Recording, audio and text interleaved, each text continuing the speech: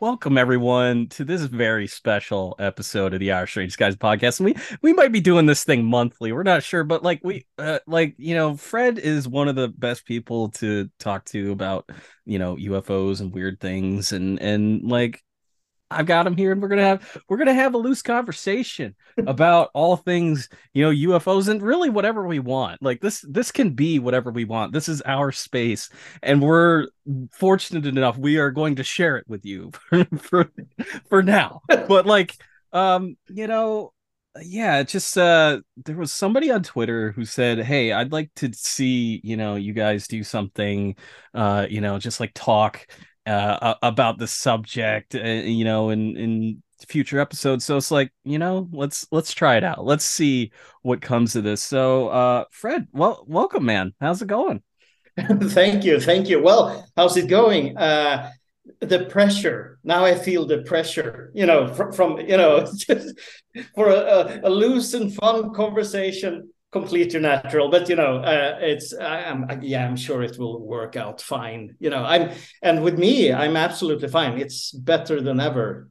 Maybe I'm in a manic period. Could be that, but but at the moment it feels great, so, and it's nice to see you also here when we're sitting and talking. Yeah, man. Yeah, no, it's always a joy, even if we're just, exchanging pleasantries and stuff on Twitter. It's always a joy to talk to you. And like, man, like UFOs lately, like it's been a very weird thing, it's a lot of balloon talk, it's balloon talk. Yes. Yeah, it's here's the thing. I've been, against my better, what do you say, my better knowledge. I've been toying. I don't butcher me now, but I've been toying with one of those AI art apps, and I've been writing on Twitter how I hate AI art, but I have to look at it. So I've been doing this. I've written, like UFO hovering above forest at night, and Yeah. generate those kind of images. And do you know what? That AI creates round balloons. It's not flying saucers anymore. It Yeah. creates these balls.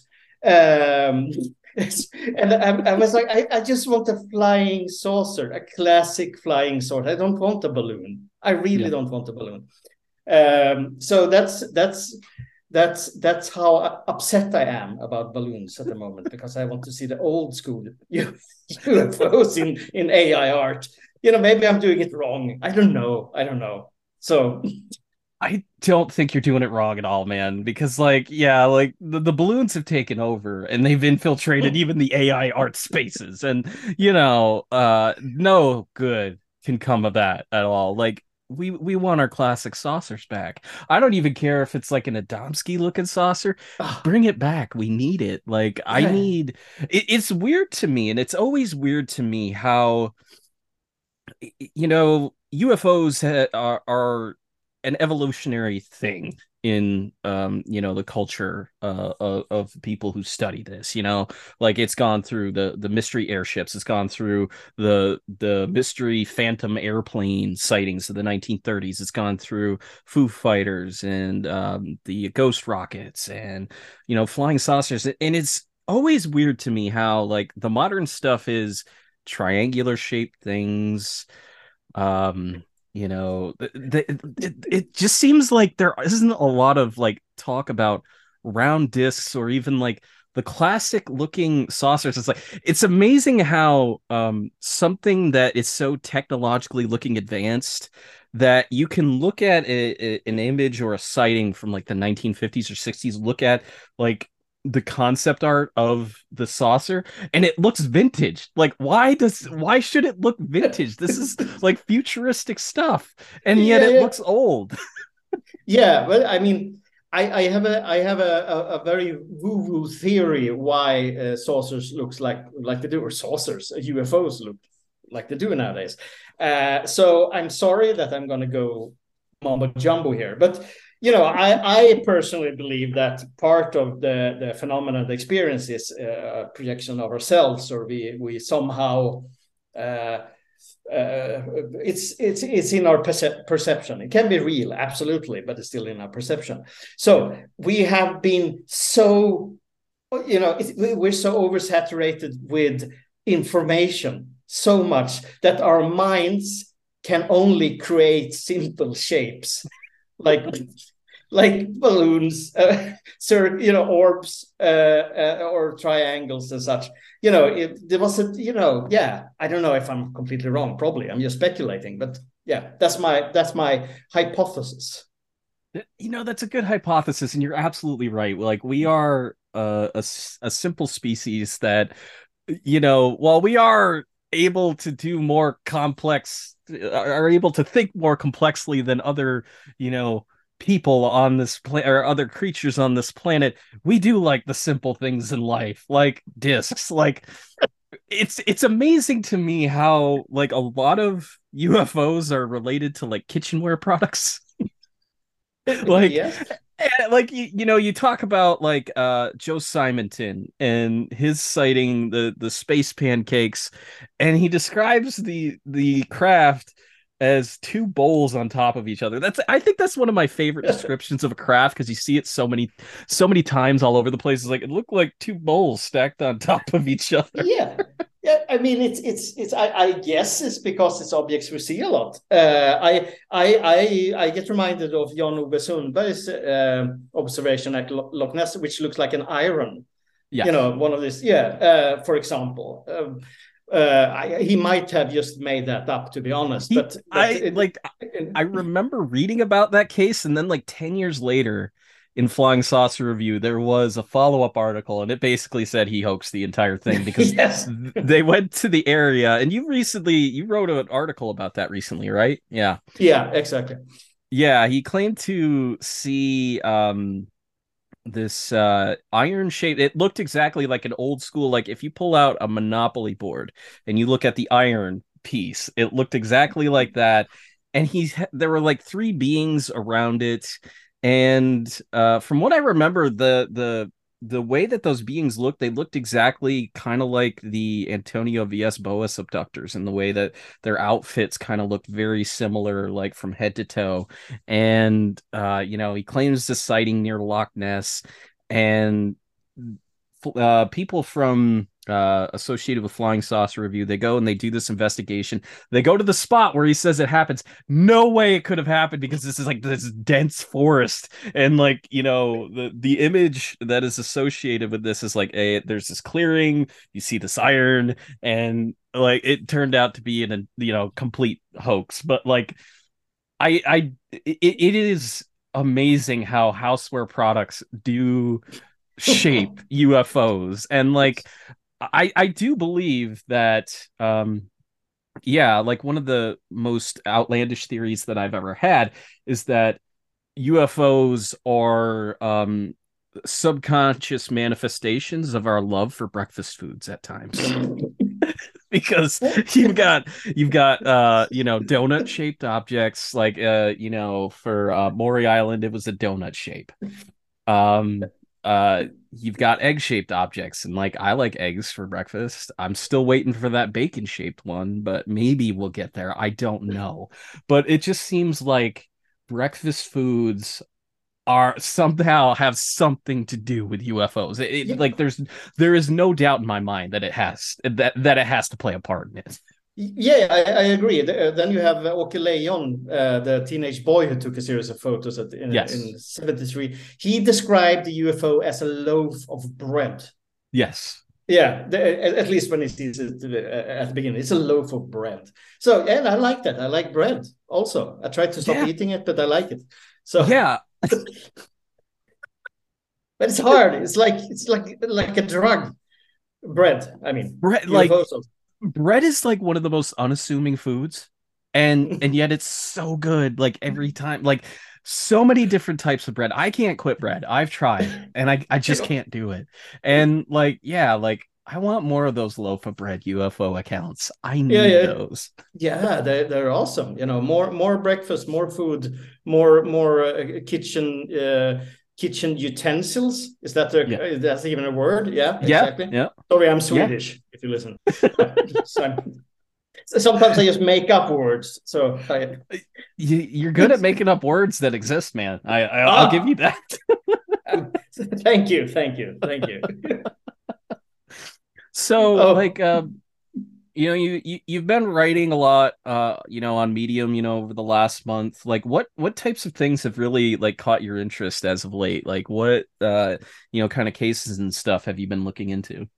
oh, I've been actually one is coming out. I mean, we're recording this on a Thursday, and it's coming out tomorrow, Friday. It's a case from 1983. It's a lady called Siv Fester. I call the article Fester's Quest as a very illogical reference to the really crappy game. I've desperately tried to work in the word quest in the article. So anyway, I love that one because it's such a beautiful mix of something dreamlike and etheric and something physical. You know, you both have the Oz factor, weirdness, and physical landing impressions. And I like that because because I don't know, it's just cool to mix those two things. Yeah. Yeah, no, like I think like one of the things that Valet really got into, and one of the things that he was really good at, is like recognizing that there is a physical portion to this, but not letting it get in the way of the fact that there are non-physical, esoteric kind of elements to a lot of these cases. And like, yeah, like there are a lot of cases like that where it's just like I was uh I'm the Oz factor comes into play, where you feel like you're kind of transported someplace else, like briefly, Mhm. but yet there is something physical happening there, and you're there and present for it. And even accounts, one thing I've always been fascinated by is accounts of people who claim to be see themselves returning back to their bodies after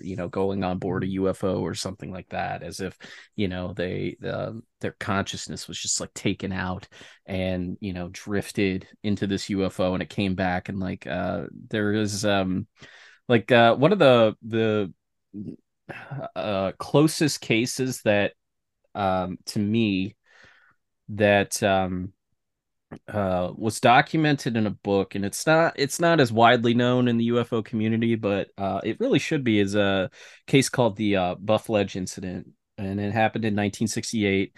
And these two camp counselors at this all girls camp in Vermont, it's about like 2.5 hours away from where I live. They end up uh being abducted, taken on board this UFO. And this one guy, the pseudonym they gave him was Michael. He described how he basically went through this bank of monitors and returned back to his body.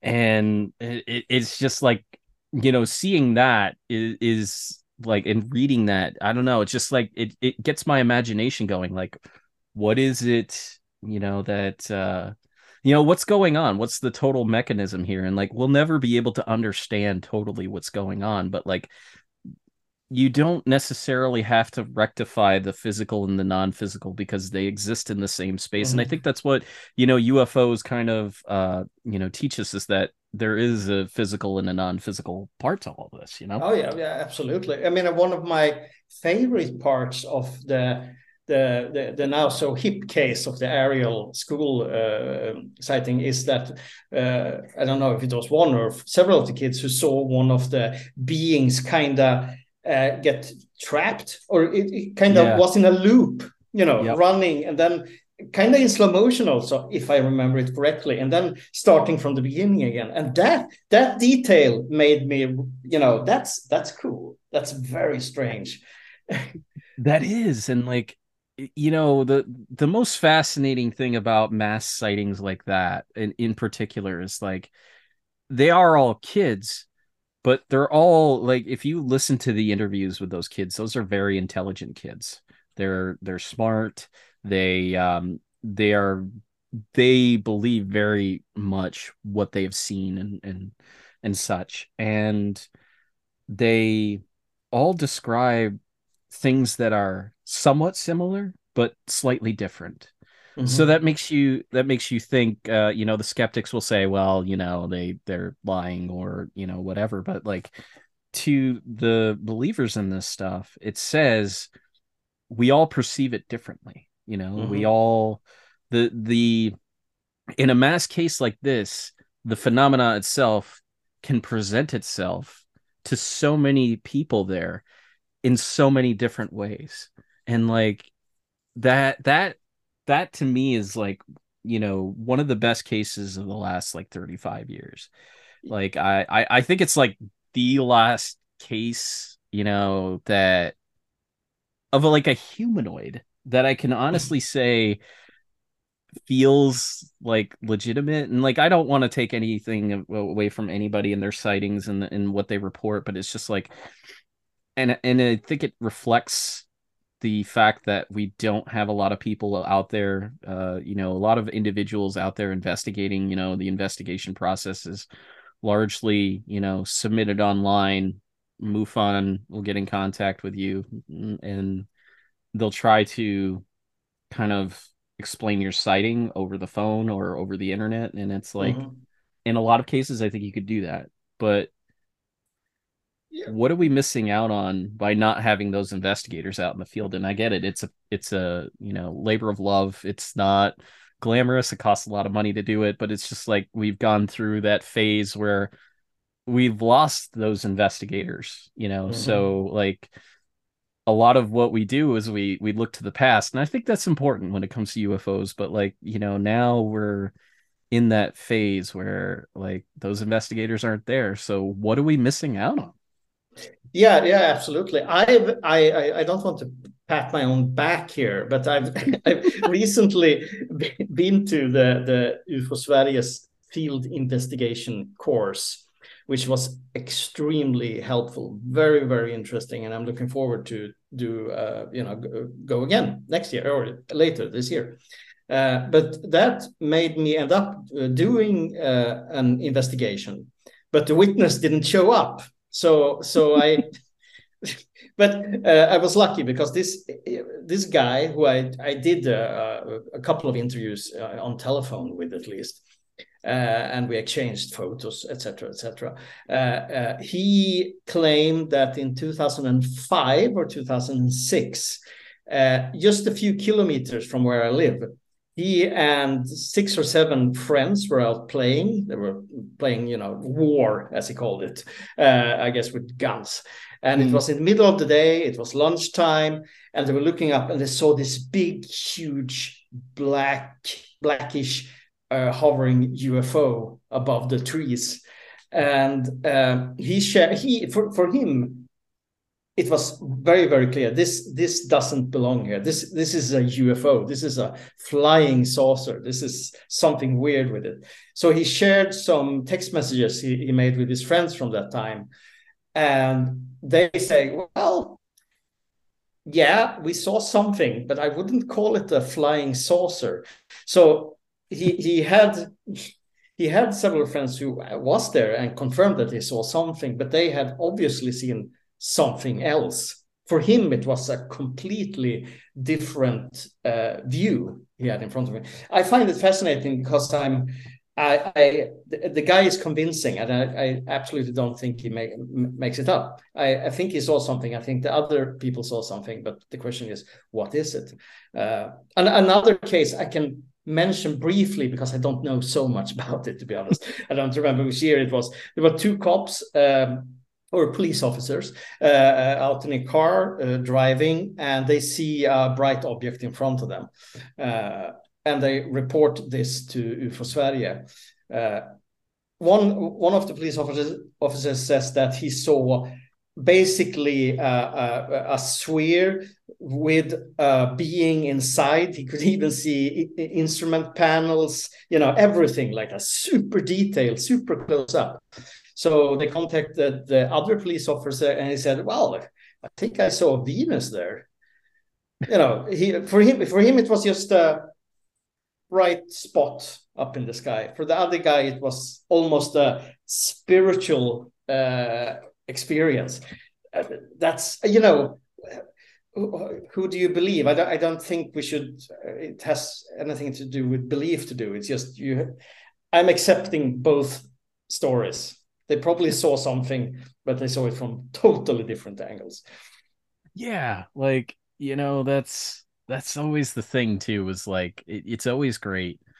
Even in two witness cases, and like they come up and they dispute what they see. Like it's something completely different to one person to the other. And like, does that come down to vantage point, or does that come down to, something intelligent presenting itself in such a way to two different people, that it fits into their view of what they think UFOs are, or maybe like subconsciously deep down, like how can we fool you and Mm-hmm. make you think that you're not seeing what you think you're seeing. Because there was one case that I covered on Patreon. We did an episode on uh, cases that I found in Canadian UFO Report, and one of them was from a guy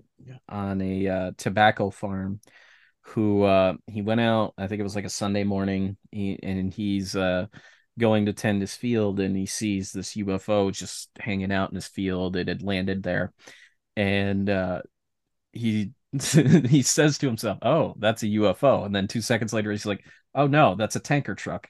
And he just like goes about his day. And it's like I like when UFOs like to like subconsciously, try to make you think that you're not seeing what you think you're seeing. Yes. Oh, yeah, yeah, yeah. Yeah, absolutely. It's super fascinating, really. Yeah, like because like it also makes me wonder, is it the UFO itself? Like, if you think of the UFO as a living creature on its own, is it the UFO itself sending out those vibes, or is it something inside sending out those vibes? Like, Mm-hmm. that's one of the like endlessly fascinating, I think, like subgenres of UFO belief, is that, they're living creatures in their own Mm-hmm. way. Like, Kenneth Arnold was all about that. He, and what I find fascinating about Kenneth Arnold is, like, if you go and you look at like the humanoid catalog that QFOS has on its website, you go through like the old card catalog system that they had there, decade by decade, and like you'll see every now and then like investigator, and we'll say Kenneth Arnold, and I think like Kenneth Arnold's legacy is as the guy that kind of kicked off the modern UFO age with the sighting. But what what else is fascinating about him is, like, he went out and he investigated these cases. Like, he talked to people. He became kind of a pariah at the same time, like ridiculed endlessly. And like the thing about his sighting, his first sighting, because I know he had a couple of other sightings, but the investigators from the government at the time, it was the Air Force, handled it kind of like privately. They interviewed him, and like while Kenneth Arnold's in the air, he's doing everything that he can to figure out what he's seeing. He's clocking their speed. He's trying to figure out how big these things are, and just trying to gather as much data. And the government comes in and says, "You saw a mirage." But the thing is like there were other eyewitnesses to it that day, and one of them was a prospector named Fred Johnson. And Fred Johnson, he didn't see all of them. He saw a few of them fly over, and and the thing is like, government says to Kenneth Arnold, "Yeah, you saw mirages," but to Fred Johnson, "You saw UFOs." Yeah, really? Yeah, I didn't know this. So, yeah. how, I mean, why would they be doing that? Why was is it part of the infamous disinformation, confusion, or are they just not communicating within the military?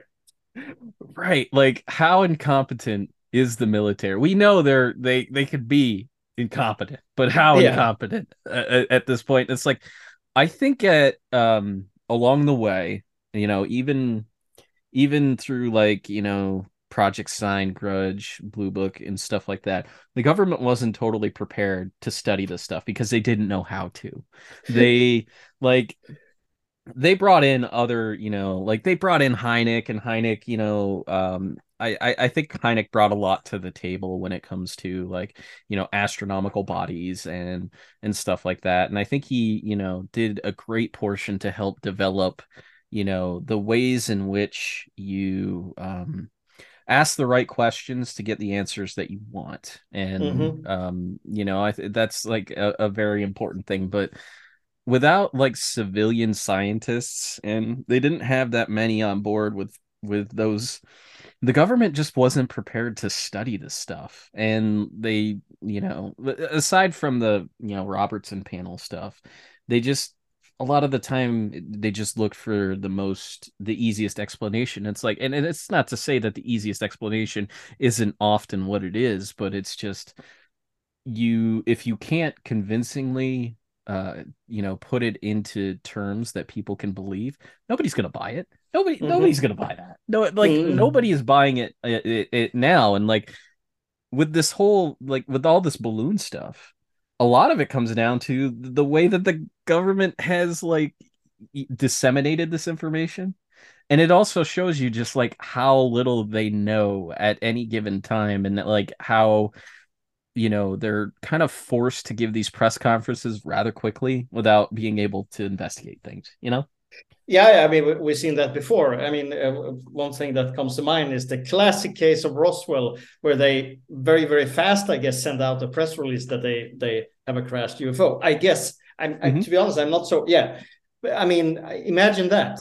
Yeah, I mean, without going through certain instances and everything, and directly, okay, it's a flying saucer. And Hmm. no, absolutely not. We take it back directly. Personally, and I've gotten in a lot of quarrels because of this. I'm one of those who think that the government knows shit. They knows Hmm. absolutely nothing. I really Yeah. they don't do not. That's why it's also, dare I say, amateurish. I mean, it's like they it's they're like a teenager on their first date. They don't know where to put their fingers. Oh, sorry. Sorry. Absolutely. That's sorry. I'm Swedish. Uh, that's you know what I mean. Sorry, I take it back. Yeah, no, Uh, you're good, dude. You're good. uh, they don't know how to do it. No. They still, after all these years, they like, hmm, let's send out they don't know anything. I really don't think so. And I don't know what you think, but I personally don't think they have a crashed UFO somewhere. I don't. I would love them to have, or someone to have, absolutely. But it no, I don't know. I have a gut feeling, one of those Mhm. woo things here. I no, I'm sure we would have known by now if they had a crashed UFO. Yeah, like somebody would have had to say something. And like we're discounting, I'm not talking about Bob Lazar. Like, like even if you take Bob Lazar at his word, he worked on that thing for what, less than 2 weeks? Was it just 2 weeks also? Yeah, it wasn't very long. It wasn't very long at all.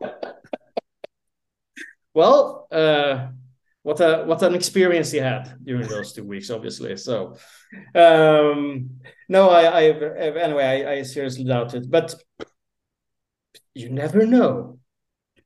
I You don't know. you you never do, but I mean, like, that's kind of like crashed UFOs have like always kind of I don't want to say they've always been there, but they've been there to an extent, like to Mm. a very limited extent, kind of like a secret in the UFO community, like going through like the Humcat again, like in the 40s, early 50s, like you'll find these accounts from these guys in newspapers saying, "Oh yeah, I saw a crashed UFO like down in the Southwest, and you know what? There were aliens there." And there's one guy named Ray Dimmick who claims that he saw one down in Mexico, and it's like, the um the 80s, like the late 70s through the 80s and like even into the 90s, it's like it was the perfect period to like create all of this like UFO paranoia and stuff like that.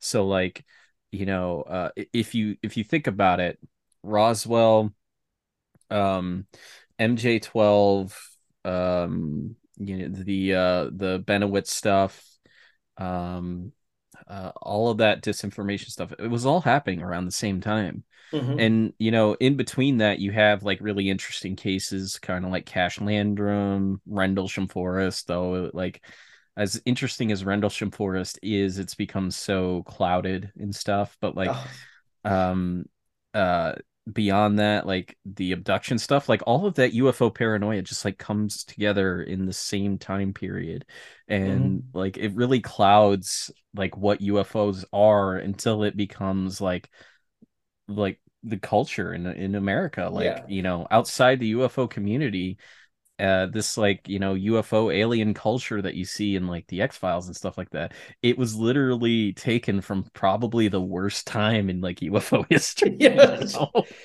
Yeah, sometimes I wish people just were quiet. Don't don't talk about it anymore. Please don't do it. We heard enough.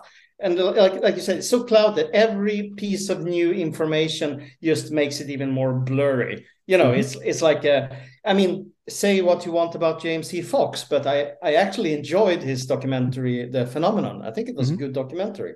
Right. What he did there, which I really dug, is to go back to the original case and just look at the information that Yeah. was came out at the time, which made, to be honest, most cases a lot more believable than Yeah. after 40 years of new witnesses or other kind of information that we truly don't know if it's true or if Yeah. it's we don't know. I mean, the Socorro landing, which is one of my all-time favorite cases, I got a totally new respect for it through that documentary because it was so simplified, and I like that. I know it wasn't complete. I know there's more info that could have been interesting from the same time, but I like when they're doing that. I'm just, Roswell I can't look at anymore really because Mm-mm. it's so it's too much and it's so confusing, and everyone and their uncle and their cousin worked at the site and they saw something, so it's like Yeah, like Roswell to me is an example of like, when people say like, well, if we have flying saucers, and the government has all these people working on them, there's no way that it could be a secret for so long. With Roswell, it's like everybody knew about it, like like everybody who had knowledge about it knew someone, and like told everyone about it, like it's like almost the exact opposite, like secrecy of the government versus Roswell, which like everybody like knew somebody that worked on it, and it's just like their accounts get more and more outlandish to the point where like we don't even know, like like Stanton Friedman talked about, I think like two crafts like crashing. There are people that say one got struck by lightning, or like whatever, like we don't even know, like nobody really knows. It's just like one guy found some like debris on a farm, on a ranch, and he gave it to the government, and the government came and confiscated it all, and there's some shady stuff that kind of went down, and like that's it. That's all we really know. And like Hmm. you have, Jesse Marcel who says, I handled this, this memory metal, and I saw the pieces that had the strange characters on it and such, but it's just like there's no way to confirm that. And at this point, Roswell is not really a case worth it unless you can either show us the bodies, show us the wreckage, show us anything. Like that's Hmm. it. Like there's nothing else. Like like Carrie and Schmidt are still publishing books on this. Yeah. Like they've published so many books on it. Like guys, how many times can we restate the same information over and over again? And Yeah, yeah. like I think like if you really want the definitive account of like people who know, and the like people coming forward to tell what they know, like Witness to Roswell is a great book for that, but it's just like it's full of so many people coming forward and saying things. And like Hmm. that's the model. Like Yeah. that is like with UFO crashes, they're never reported when they happen. They're always in the past, every single time. Like, why is that? Why is it always in the past? I just that's one thing that always gets me caught in like UFO crashes. They're always in the past, like 50 years in the past and stuff like that. Why is it never when it happens? Like ever. Well, they need time to process this huge event. I guess I don't know actually, but this might be controversial, so you might hate me out there. But I actually liked Jacques Vallée's and Paula Harris' book Yeah. about Trinity, Yeah. and I like it because. First of all, I like Vallée. It felt, at least from his point of view, to be a quite throughout investigation, lots of Hmm. interviews, and in his case, I wouldn't say it was leading questions. He was digging into it like a detective, basically. Yeah. Um, the boys, if they even remember it correctly, I think they might have seen a hydrogen bomb or something military. I don't know, but I think that case is way more interesting than Roswell. Hmm. And I know it got a lot of flack just because of Paula Harris was involved into Right. it, but I think you can look beyond her Yeah. and look at the case and the book itself. I heard there's an updated version of the book now. I haven't Yep. read it yet, but I'm intrigued by that. And no matter what the truth is, I feel it has way more importance than Roswell by now. Yeah. Like Roswell just kind of sucked a lot of the air out of everything because It, it became that definitive thing that has nothing behind it, Like it's like a psychic vampire. Roswell is a psychic vampire itself. It's like me. Look at me. Here I yeah. am. Yeah, and you're like, no, not again. Yeah, and there's a new book or a new documentary or whatever. It's like, yeah. It sucks there. Absolutely. Yeah. You've heard it here, folks. Roswell is a psychic vampire. Like we got to the bottom of it. Like that's what it is. Oh boy. Yeah. Yeah. Oh man. So what Well, what other cases have been like really tickling your fancy lately? yeah. I mean, I at the moment I'm mostly looking into Swedish cases. And I published a couple of articles which I'm quite happy with.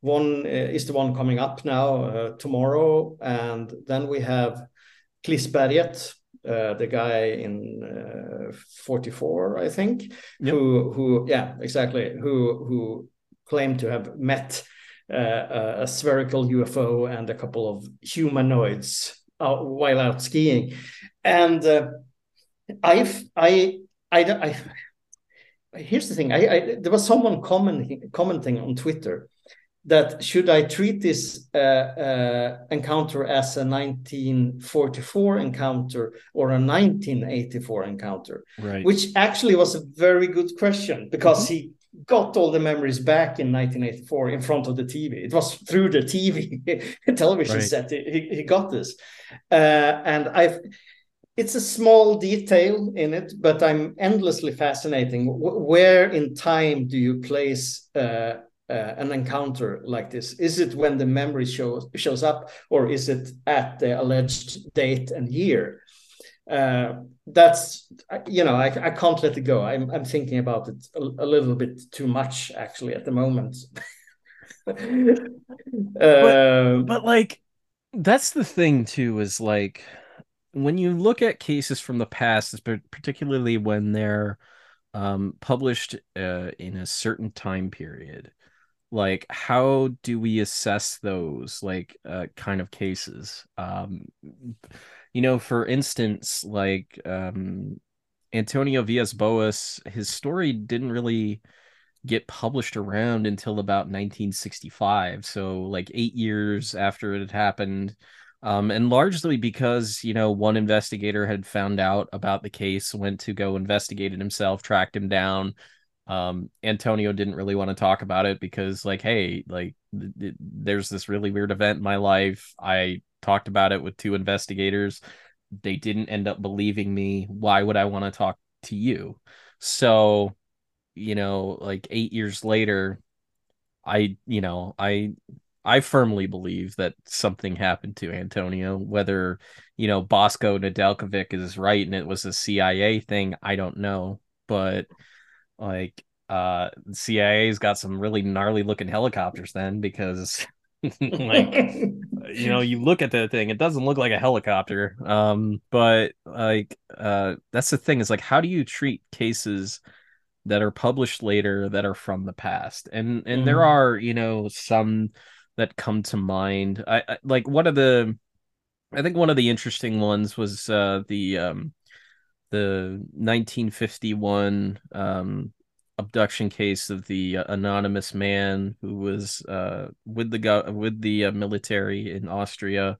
He talks about, being taken on board, a UFO captured, being brought on board. Like, if you read it, because his account was published in 1957, it's not your typical alien abduction fare. It's very different. It is one of those cases in which, you know, it feels more like a guy being held hostage than it does an abduction case where you're going to be brought on board, things are going to be done to you, and you're going to be brought back. For him, this guy, he was brought on board, and he wanted to go back, and like the being brought him back, mm, but how do we treat those cases? Because there are many of them, mm, published in the 60s and the 70s, of people saying, yeah, in 1944, I was picking berries out on this road, and I saw an egg-shaped craft and three short beings around it,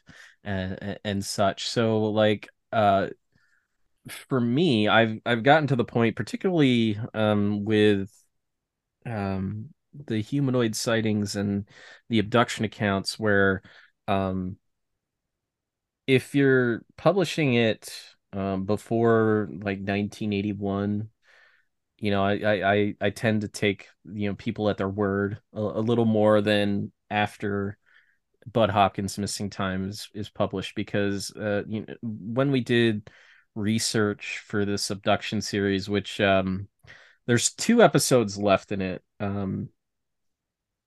and after 1981, it becomes something entirely different, but still somewhat resembles the abduction accounts that came before it, because realistically, like, a lot of the accounts that you would read from the 60s, 70s, and even like up to like 1980, they're not these things that have a family lineage to them, that are completely like about, medical tests and stuff like that. And it's not about hybrid beings. It's mm. people were captured, they were brought on board, something was done to them, Yeah, yeah. in like the Lee Parrish case, for instance. He was abducted in Kentucky in 1977. He, of course, he retrieved his memories through like one hypnosis session, but he recalled being brought on board, and he was examined by three machines, one of which resembled a tall wall. The other one kind of like the sketch of it kind of looks like a small like Coke cooler that you would get a Coke out of from a grocery store, and the other one looked like this like very large adding machine. Very very strange things. It's like you were abducted by machines. They did a pretty damn good job of bringing it on board. But like, yeah, like how do you rectify that though? How do you rectify these accounts of the past when they're published in, so far removed from Mm. when they take place? And I struggle with that at times. Yeah, yeah. I recently read the Abduction Enigma by Kevin Randall, and Yep. I don't remember that. Yeah, which I found like a huge revelation. To be honest, as I stated on Twitter, I've never been so read up on the abduction phenomena. So I decided, to read books, Hmm. look into it, and though it's kind of debunking a lot of it in that book. I still feel it's very very fascinating. I honestly don't know where I sit regarding this part of ufology. I honestly don't know. I totally respect the stories, the experiences, definitely, but I'm not sure myself deep inside where, is this just from hypnosis, or is Right. this some kind of real inner experience or outer experience? I don't know. I haven't figured it out yet, really. But I will continue to study it, and soon I will have the answer, the truth. I'm just kidding, of course. So I'm you In look other so words, serious there. So in other words, Fred's gonna bring you disclosure. That's what he's gonna yeah, do. yes, yes, that's it. I'm gonna. Maybe I should keep quiet, but I was just about to bring up George Adamski and the old school Hmm. contactees. Um, I don't know if you read Håkan Blomqvist, the Swedish researcher and investigator. He's been very focused on the contactee movement from the 50s and up. And I mean, he had a point with it. Adamski was problematic without a doubt, and I would say, I would say we can call him a hoaxer. I mean, Hmm. but I have this silly idea that the phenomenon, whatever it is, can kind of take people or humans as kind of proxy personalities, proxies for it. So, for example, Adamski. I'm just, it's very hypothetical here, of course. Hmm. He had contact with someone who probably looked like normal, obviously Swedish people, because everyone looked like Swedish people. These Nordics. I hate Nordics. I do. Yeah. I do. And so he met people, but somehow, and it's a very mumbo jumbo here. I'm sorry, Rob. Somehow that's still part of the phenomenon itself. That they kind of take on, the innocent bystanders become a part of it.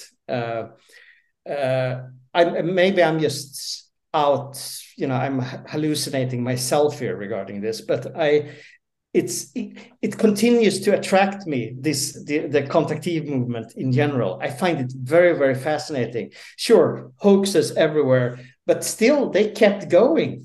Yeah. And I mean, you have the Richard Höglund case in Sweden, which is so bizarre. And I don't know if we talked about the last time I was on Our Strange Guys, but it's super complicated.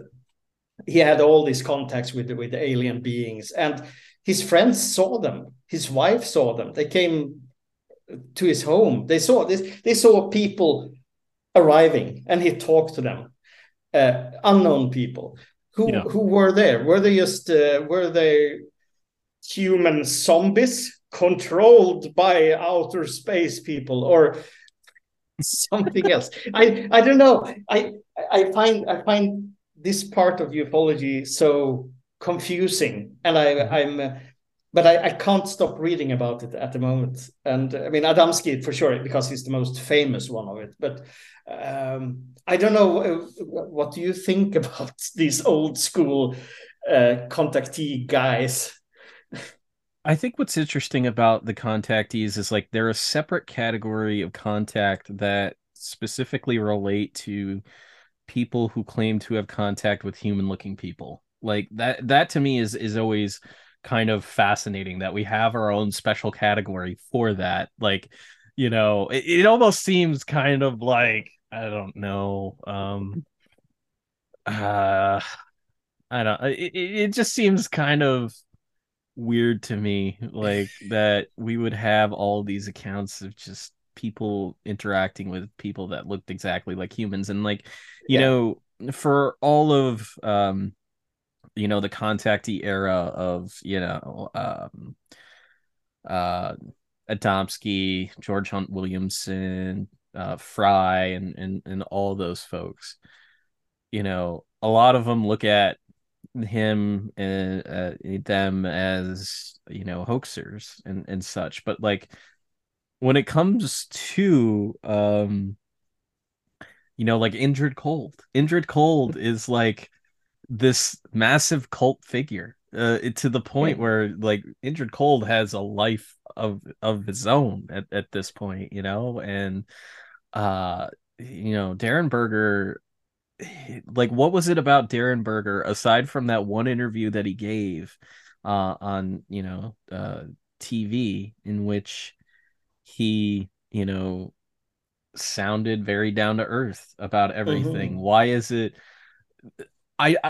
to me it always seems like you have the contactees, and then you have Woodrow Derenberger on the side as something totally different, yet he is in that category of people. I don't understand how he gets treated differently. And I think what's interesting is like he, like, because Injured Cold has a life of his own, like he is, because none of the other contactees guys, aliens, they don't have that. They lived and died with them. Mm-hmm. And but there's something about Injured Cold. Is it just because it was happening at the same time of the Mothman, or what is it about Injured Cold, other than his like creepy smile, that makes people want to believe in Injured Cold versus every other, contactee? Not that I'm trying to say, hey, believe the contactees. I'm not saying that at all, but it's just like it's the categorization of it is always what's fascinated me, and not the Mm-hmm. accounts themselves, because it almost seems arrogant in a way to like separate it out and call it the contactee movement. Like, hey, guess what? Our space brothers and sisters came down, and you know what they said? We're fucking up too much. Oh yeah, yeah.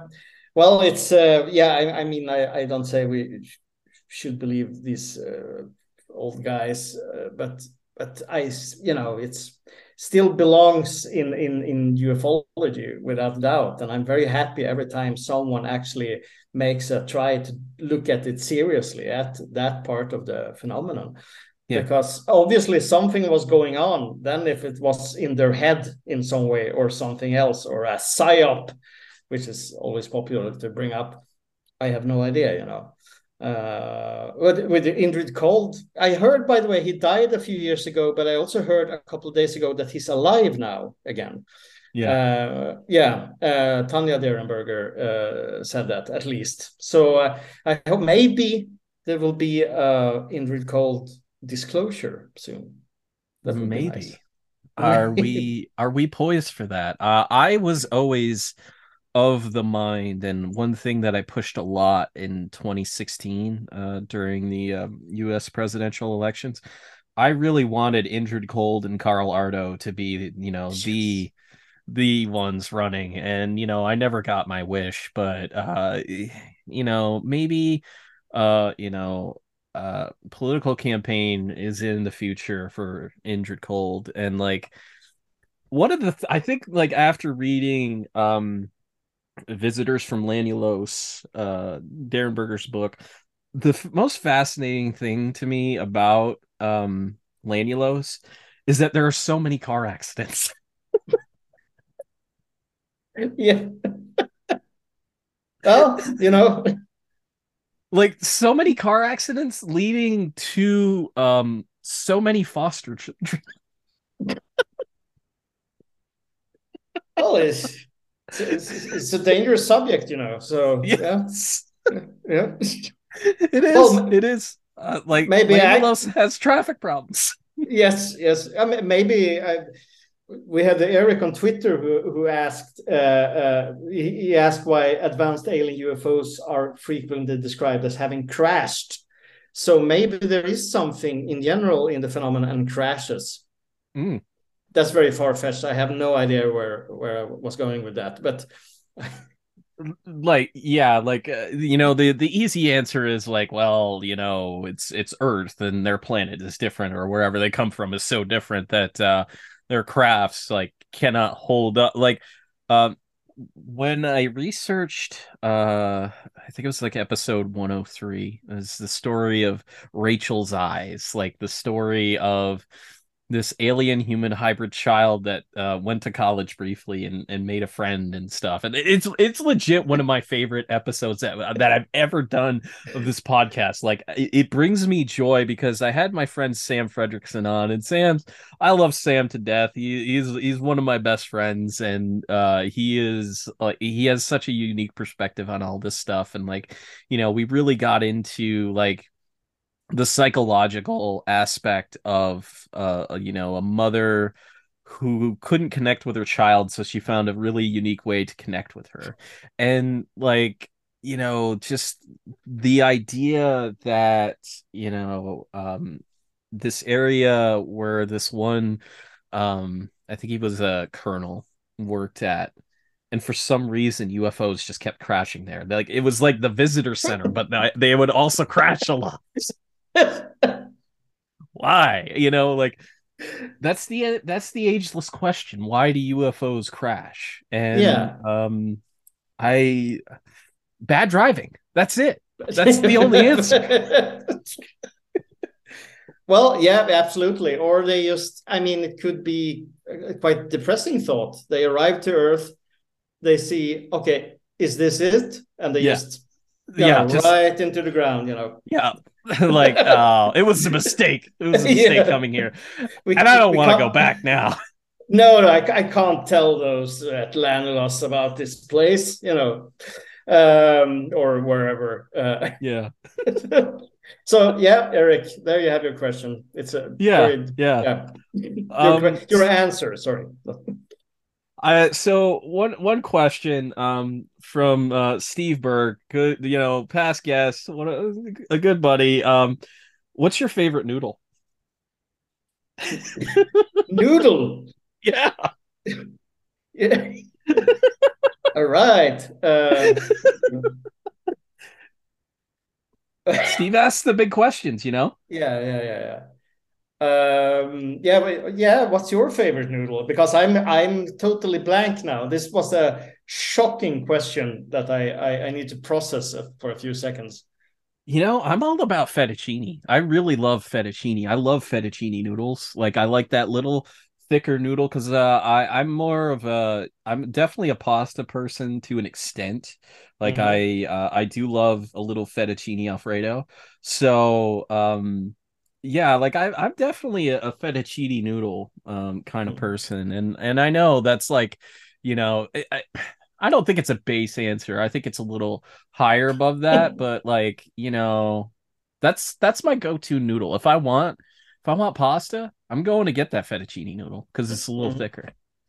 So update the Swedish person here. When you say noodle, are we talking about pasta in Yeah. general, or yeah? Okay, You okay, because know, that's yeah for us pasta, here. ramen, whatever your Yeah, okay. choice. Well, oh, all right, all right. Well, I'm an old school guy. I like tagliatelle. The Mm. flat, long, Yep. comes like a yeah, which I find adorable. Actually, I could almost eat them uncooked. No, not really, but I really it's my favorite, definitely. It's a good choice. It's a very good choice. So Jeremy Rumble asks Are there any UFO stories you believe slash love despite how sketchy it may be? Yeah, that was that was a tough question. I read it. Shall I start? Because my answer Yeah. is very boring, and I know you probably have a way more fun and cheerful answer to this.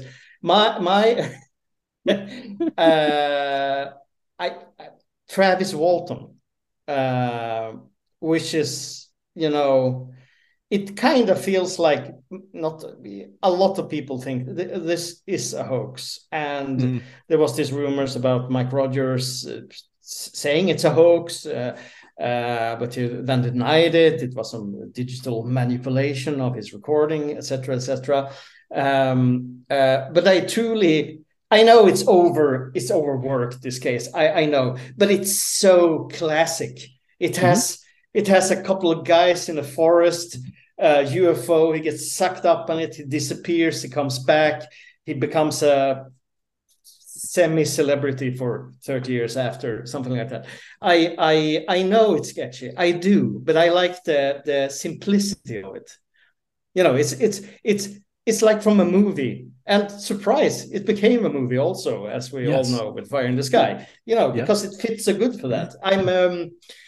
I could probably have chosen something more fun, but that's was kind of that was I really want to truly believe the really old weird cases. Mhm. I really want to, because they're so cool. With Waltons is more like, yeah, it could be a hoax, but Yeah. yeah, it could be real also. It's quite, it's so yeah. That's my boring answer. I'm sorry. You don't need to apologize. You apologize to nobody, Fred. Nobody. Um, for me, there are a couple of answers that I have for this, and the Rachel's Eyes story. I think what makes you want to believe it when you read it is like how down to earth it feels, how human a story it feels, despite the fact that like there's one point where Rachel she basically came to Earth on a saucer that ended up crashing. She was the only survivor. And they decided to raise her on this military base. And the one guy in charge of it essentially had to adopt her as like a human person. And like there's so many human elements to the story that it makes you want to believe it. And like even if you don't accept the story at face value, when you get down deep into the psychology of it, it becomes an even more human story about this woman and her relationship with her daughter. And for that's one choice. My second choice, and Jeremy, totally nailed it on the head with the what he said. The Gulf Breeze incident is so fun and stupid at the same time. You have this one guy who's like running around like he's Arnold freaking Schwarzenegger in The Predator. He's gonna like take down these aliens. These aliens are just so bad at abducting him, and like he's got a gun. He's like waving it at these aliens like he's going outside in a towel, like getting out of the shower and confronting these aliens outside with a towel. And he's it's the most American story, UFO story that you can think of. It is America, the epitome of America. Like, a guy driven nuts by these aliens and how bad they are at their job. So, I think there's a lot to relate there because, like, especially on the alien side of it, being so bad at their job, it makes you wonder if they were so tired of all this shit, having to come there, abduct him, and do all that stuff. Like I can relate to the average worker and what they're going through this story, through the lens of these aliens, and just maybe it's not even that they're bad. It's just like, I don't want to do this, I don't want to, abduct this guy and have to deal with him. So like, let's just pretend like we did it, and maybe we can wear him down to the point where he'll ultimately agree, and we'll take him up one last time, do what we need to do with him, and send him on his way. And I think what's interesting about Ed Walter's story, because I do think that Ed experienced something at some point in his life, and maybe more than once. I don't like QFOS infamously debunked this case, because they did an analysis of like the flap data, and what they realized is like when Ed reported his sightings to the newspaper, anonymously as Mr. X, uh you would suddenly have all of these other people coming forward and saying it, but like there was no sustained flap data. It was only after he would come forward with his accounts that people would say, "Oh yeah, I saw this, saw that, saw this, saw that." Not only that, there's like 4 military bases nearby. Like no, like I'm sorry, that's too many. That's too many. And you know what? They have two of them have like the similar name. One is Eglin and one is Elgin. I'm like, what the hell is this? It's like two letters rearranged. Who was lazy on that front? Like, what the hell? But like the the story through and through, and even when MUFON gets involved and they try to, document a sighting as it's going on, and like it's so dramatic, and it is so beyond any other UFO story, like when you really dig down to it. And like Ed's accounts are very thoroughly documented. He wrote 2 books on it, and dear God, is it's tedious. It is very tedious, and but it is just so, like, when you read it, you get a good idea of what Americans are like. I understand. Yeah, yeah.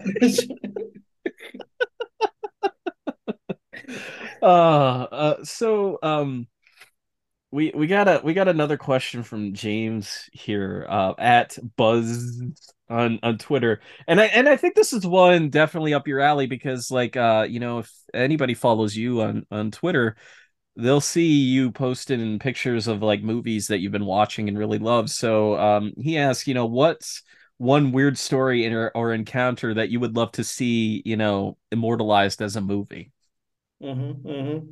Well, I mean, since I first read about it, it's a Swedish case, the Vallentuna UFO flap of 1974, which is it plays out during evening and night, and even a little bit a day before and after also, where a whole family is stalked and chased by a big UFO. And there's so many, you could make like a movie like Shortcuts, or from it, all these people from different vantage points with different experiences are sees and experience these UFOs. I think it would make a fantastic story, and also in a nice Swedish forest environment, because there's a lot of forest and old dirt roads, which I love. um, I mean, and that one would make seriously a great movie. And so also the Richard Höglund case, the bizarre case of Richard, who had to move to Bahamas. The aliens told him move to Bahamas, and he visited there under some secret base there, and it's so complex, and it works like a spy story. It has murder, it has drama, it has healing. It has a mysterious artifact, this metal plate that he receives and then kind of loses somewhere along the way. I have no idea. No one knows. I've seriously asked Håkan Blomqvist, who wrote the book about it, that is it okay one day if I write the script from your book? And he said, yeah, of course. Because such an exciting story. It is. Yeah. I can't really. I can't tell it here, because it's way too complicated. I mean, I need to sit down and prepare for weeks to be Yeah. able to understand it. You know, it's so many components and characters. Yeah, Yeah. Um, yeah, that's it. for me, there are a couple. So, one case that I just recorded an episode on is the Pennine mystery of the death of Zygmunt Adamski and Alan Godfrey's abduction, because they're so interrelated, because he's the guy that investigates the case of Zygmunt Adamski, and like his death is so mysterious because Zygmunt Adamski, he ends up on top of this coal pile. Nobody knows how he got up there because there's no sign that anybody like climbed up there and put him on it. And it's 15 feet high. So like there's no way that, realistically there's no evidence that anybody climbed it and put him on there. Like no evidence at all around him. His death is very mysterious. He has these weird burns on the back of his head, but strangely enough, they were treated with an ointment Mhm. that they couldn't totally identify. And he died because of he had a heart problem, so he ended up dying of that. At least that's what the coroner ruled. Police didn't want to do an investigation of it, despite the fact that the family wanted them to do it. His wife, came and said, and urged them to do an investigation. They dropped it. So like months later, Alan Godfrey has an abduction while he's patrolling this one neighborhood where this woman reports like these cows just like tramping around her property, and she's startled by this light. And he finds himself abducted, taken on board this UFO by gray-like creatures, and the main alien is a Hebrew man named Yosef. All right. Yeah, it's a very weird story, but it would make a great movie. I always felt like Lonnie Zamora's story could make a great Lifetime movie, like a Hmm. really good like TV movie if done right, about like here's a guy he's a really good cop, you show him being a really good cop. He goes through this, has this sighting, it gains all this publicity, and then it ruins his life. Like if that makes a great movie in and of itself. Like it's a Hmm. very human story, and it happened to so many police officers, when you think about it. And like I think that could definitely make a really good movie. And one other one that I think would be really great is if somehow you could do even like an anthology series on the 1973 Year of the Humanoids in the United States. Like do an anthology series on like all of these like just like shorts with these weird encounters with very strange looking aliens, like the one that looked like a catfish with an eye in the middle of its head. I'd totally be down with that. That would be Hmm. that would be amazing. I'd absolutely love to see that. Yeah, that is a great idea. Really, Yeah. yeah, anyone who listens who have the money, do it. You know, and hire Rob also as a consultant on it. Really, Yeah. yeah. I mean, yeah, very very good idea. I have an idea here. Maybe also an amazing adventure with Joe Simonton and the Italian aliens. You know, Yes. flying around the world, trying different kinds of food, enjoying life, Oh basically. my God. That would be an amazing freaking movie. Like, yeah, it starts with the aliens visiting him. They give him the pancakes, and he's like, "Look, these taste like shit. Why don't I introduce you to some cuisine on my planet, and we'll show you what's going on?" And like, yeah, they visit like Italy, they visit, all of these places around the world, and like that would be an amazing like indie film. I would totally watch that. Oh yeah, me too. Me too. Yeah, absolutely. Yeah. We need to manifest it both the Year of Humanoids and Joe Simonton. I think Yeah, that's we need it to is. absolutely make that happen. And like, if there's anybody listening to this, because there's gotta be movie people like Steve. Steve, I know you're in. I know you've done movies and TV. If you're listening to this, man, I know you've got more connections than I do. We can make this happen. I'm gonna text you at some point about this. Yeah, listen to Rob now. Yeah, Yeah, yeah, I'm very yeah. supportive here. Absolutely, absolutely. So, yeah. Speaking of movies, like you just uploaded a video, what was it, yesterday, about some aliens, some UFO movies. And like what I loved about it is like they're not your typical UFO movies. They're different. So I gotta ask, what are some of your favorite UFO like alien movies? Well, I mean, one of those I mentioned is Altered by Eduardo Sanchez, the Blair Witch, which I honestly think is a great, great movie. Even if it's like a reversed abduction movie, they abduct the alien, Yeah. torture the alien. But I think it's absolutely perfect. Mhm. Outside of that, I'd say, okay, I sound like an old fart here, but I really like the UFO incident, the old TV movie with, Yes, I think it's absolutely. a great little movie with splendid acting. It's very, yeah. And I heard there will be a new, like some Netflix movie about Betty and Barney also. We'll see how that Right. goes. But um, so the UFO incident, Altered, and I need to come up with a third one here. It needs to come in three because there's so many. Uh, yes, I have a great one that I think very few have seen. It's called Unaware. It's a found footage movie. A young Hmm. couple is coming to their grandparents or something. I don't remember. And it's very slow. It's very realistic. It's really no action in it. But they suddenly understand that there's something hidden in the Yeah. in the garage. I think it's very effective just because it's so realistic and, to be fair, a little bit boring. But I don't mind that when it comes to found footage. I think it works. Yeah. It's mysterious. Yeah, Unaware. I think yeah, check it out. But Altered, Mhm. it's yeah, quality. And you?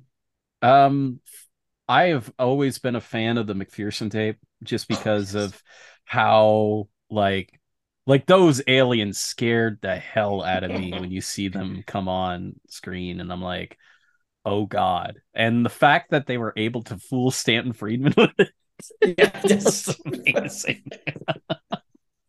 well, Like,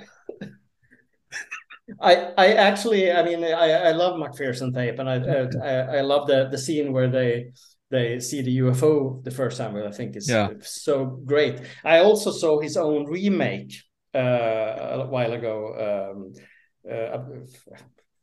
I don't remember the title of it, but which I felt was quite inferior to the original movie Yes. Yeah. because it lacks the chaos, the crappy quality, everything. The first one is a great Yes. UFO alien movie, without Yeah, a I think it doubt. was UFO incident at Lake County or something like that. Yeah. Yeah. Exactly, yeah, yeah. Yeah. So yeah, good one. Yeah, like that's always one that I always go to. And this choice is, people will feel however they want to feel. I love the first Men in Black movie. Like it's so good, and it is so like the world building in that is so fantastic. And like I have the original three print comic run that it's based on. So like it's a little personal to me that like yeah. And even the third one I find to be really good. Like there was a really good premise there, like yeah, it's a time travel film, but like that one character that they introduced that can pretty much predict like how the world is going to change based on, one tiny like thing, and such. Like that's like really good. I've always kind of loved that. As for a third one, um, I absolutely and I'm gonna parrot you on this the UFO incident. And I think what makes the UFO incident as great as it is that it's not totally 100% focused on the UFO and the alien encounter. It's focused on their marriage and how it affected them, and how the case kind of became what it did, and kind of the hypnosis sessions and stuff. Like it is about the abduction, but it's also about two people navigating their way through the world. And I think that's what makes it great. And not only that, like the aliens are kind of freaky looking. Yeah, they Um, are. Yeah. yeah, for dudes in like masks and stuff like that, it's effective. It's effective. I will fully admit that it is. But just the acting is phenomenal. James Earl Jones, Estelle Parsons, they do it phenomenally. And Estelle Parsons really does a great Betty Hill. Like if you've ever heard Betty Hill talk, she's pretty much got it down. Like Mhm. it's really good. And um even James Earl Jones, you can see Barney Hill in that, and like his frustrations with Betty over like all of this. Like I went through this traumatic thing. I don't want to talk about it anymore. Typical men. Yeah, yeah, but like truly one of the best TV movies I've ever seen. Truly, Hmm. truly, like just absolutely fantastic. So yeah, I think that's where we're gonna end this one. So like Fred, plug anything you want here, man. Plug away, whatever you got. Well, join me on Twitter or Instagram. If my name is Homo Satanis there, I'm always posting and sharing stuff and trying to, I don't know, trying to survive in a harsh Twitter climate. No, I'm just exaggerating a bit here, but I, I call it word pooping. I don't know what to Yeah, say, so I just poop words. So right. I apologize for that. And sooner or later, I will have a new book coming out called Yes. Northern Lights: High Strangeness in Sweden. I don't know exactly the date, but I hope within in a month maybe or something. I will see. I don't want to say so much more until I actually hold a physical copy of it myself in my hands. So that's about it. I'd say. Yeah, and like I'm psyched for it, dude. I can't wait for the book to come out because yeah, I'm gonna get my hands on it, and then we're gonna talk about it, when it does come out. So Yes. yeah, folks, just follow him on Twitter and you'll know when it's coming out. And I'll even let you know on the podcast in general, where when it's coming out. I'll keep you all informed because like one thing that I do really value of about you is putting these cases out there, because more and more the UFO phenomenon has always had this Amerocentric view, unless you really dive deep or into a lot of different things.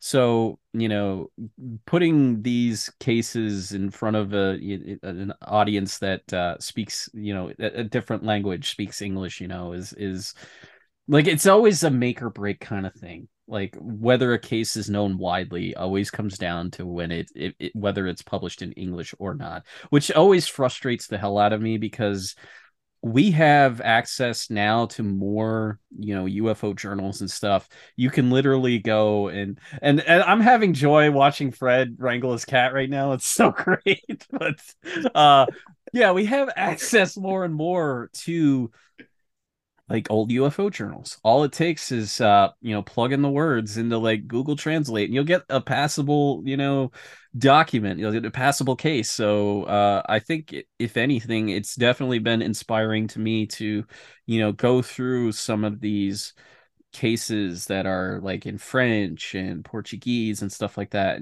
translate them because like a lot of people may not know about them and they didn't, go on to have this, life beyond this UFO journal. So I'm looking forward to it, and y'all better be looking forward to it. So yeah. Um, as for me, OurStrangeSkies.com.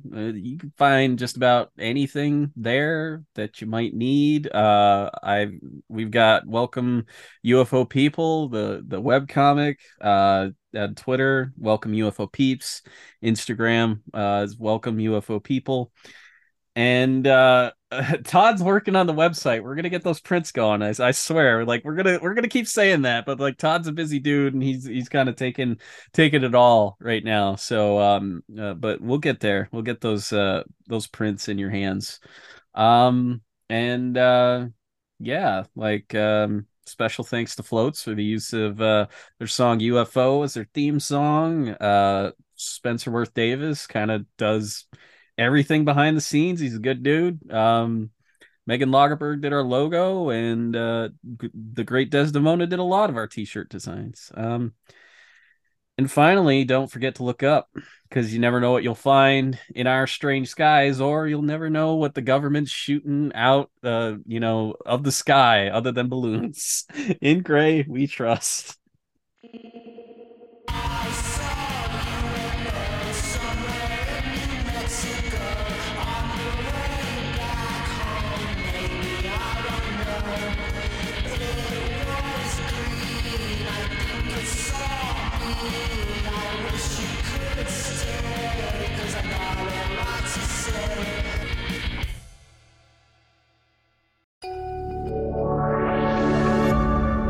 David Media.